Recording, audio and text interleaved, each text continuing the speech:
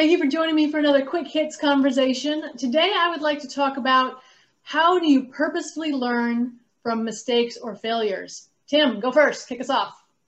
Thank you, Robin. For me, this is quite personal, and I don't know whether I can speak for anybody else, and maybe we'll discuss that in a bit. But for me, learning from mistakes is around searching the very inner sanctum of our decision-making process to work out what happened and why.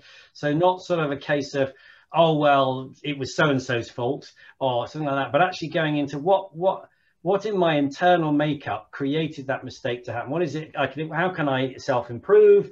And what decisions did I make that are driven by my internal systems that has made this come to this place?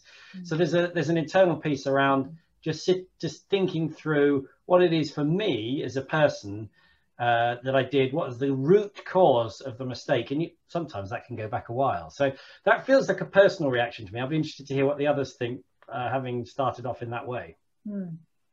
Defer to Sarah. Yeah, I was so excited when I saw the topic for today because the first thing that came to mind was what is even a mistake and who defines it? Because what it can be like a misguided action or something that's wrong for you or me, who decides on what is wrong?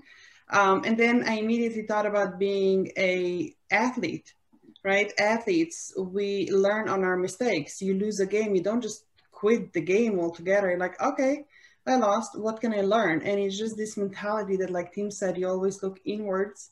Where can I improve? And then there's also this fine line between, are you going down the rabbit hole, or do you have the capacity to then move on and maybe later on revisit the past? It's like, what were some of the other lessons that I'm now able to see that I couldn't see earlier? Yeah. And the athletics, talking about that is very good observation, because I've learned a lot by both being a player as well as being a coach. I coached youth sports for 24 years. And one of the challenges is to help your players grow without, overtly, criticizing them. Because if you really come down on them, especially as a child, they may just go into a shell and they might not, ever blossom as a player. So, the thing I've learned is just, what have they done? How does it work in this situation?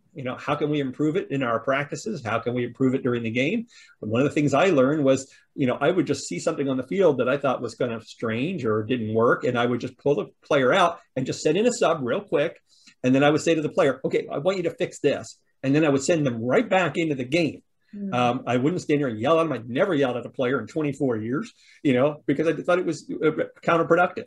And then being a player, I never played organized basketball in high school or college or anything like that. I didn't pick it up till I was actually 30 years old. And I just learned by playing. I was like, boy, that was dumb. I can't believe I did that, or that was stupid, and you just kind of just learn. And like you said, like Tim was saying, you kind of internalize, you think about, well, what could I have done differently? I even went online and watched videos and say, well, maybe I should do this differently, but in business, it's a whole different ballgame, I think, because sometimes a mistake can be very costly to you or to your client. So you have to, really think long and hard about, why did I do that? What was the genesis behind that decision? And what could I have done differently? And then also, work with a team of people who are kind of, can be like a board of directors to you, or be advisors to you, or a mentor to say, this is what I'm dealing with. How can I fix it? And just kind of learn from it that way. Yeah, hearing you talk to yourself of that was dumb or that was stupid makes me think about the fact that for me, I have to step away from the shame of having made a mistake. And I have to get over that internal voice calling me dumb or stupid before I can learn. And it makes me wonder, are you purposeful about learning? Like Rick, you said you go and look at videos. That's very purposeful about learning about your mistake.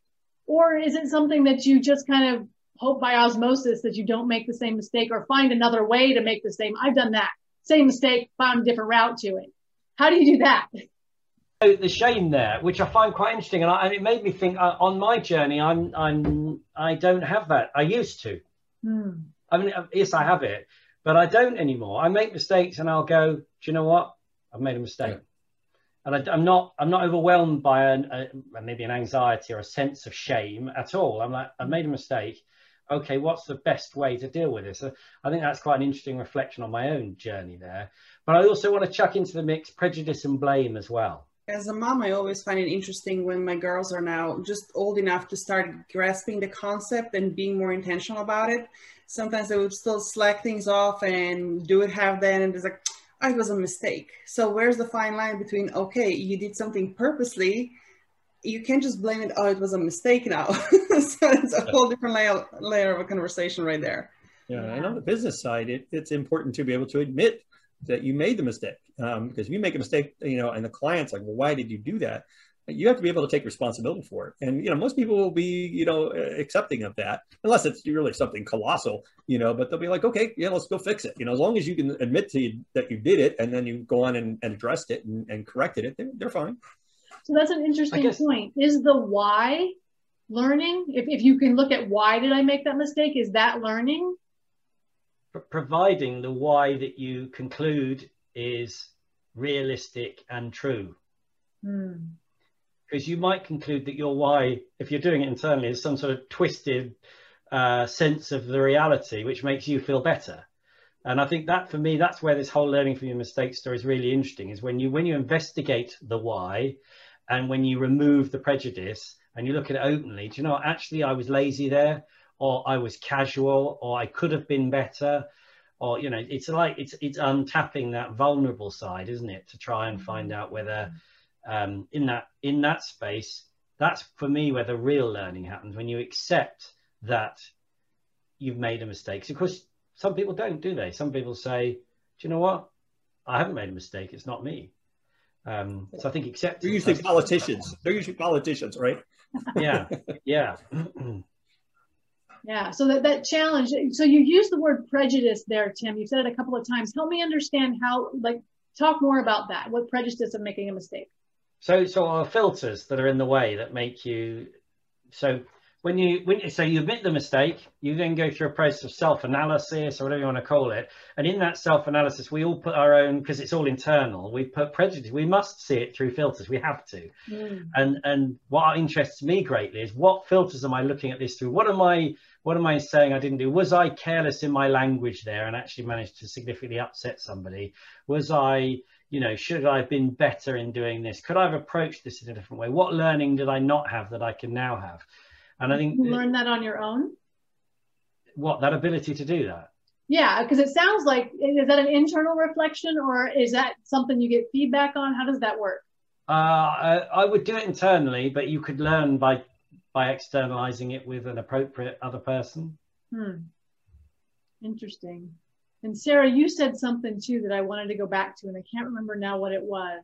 Oh, calling something a mistake when you just were careless, or like your children using, oh, it was a mistake as an excuse. That's an easy way to not learn. And that's the conversations we're having around that. And then in the meantime, the beautiful part of it, especially looking at them, and they have the awareness, like, what, I made a mistake, but I'm going to make art out of this thing. Whether it's the art project, they just are now getting into the space of not freezing. Oh, shoot, I made a mistake. Something's going to go wrong. Was it, okay, how can I turn this into art now? And there are so many different things that I pick up from them as a business owner too. Because how often do we find ourselves teetering on the ledge of, oh, I need to be doing this thing, but I tried it before and it failed, and I tried it again and it failed. And even though we are a different person, we have different knowledge, we have different experiences. Now, like, I don't know if I'm going to mess it up again. I just don't want to try it, versus I'll just make art out of it, whatever it comes out. And if it's another mistake, well, another stepping stone on my journey. That's the concept of the happy mistake, isn't it? The artist painting, slips with the brush and changes the picture to accommodate the slip of the brush.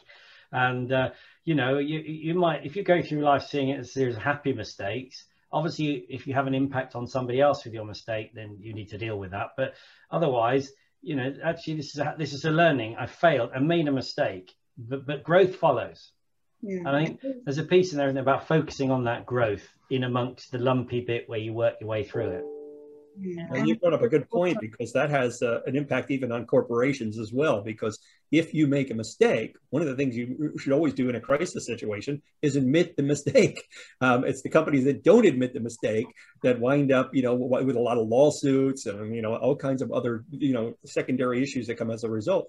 And being able I have to cut us off there. I'm sorry. That is our 10 minutes. I hate it when it's mid-conversation, but that is our 10 minutes. Thank you so much for having this conversation with me, and we'll do it again very soon.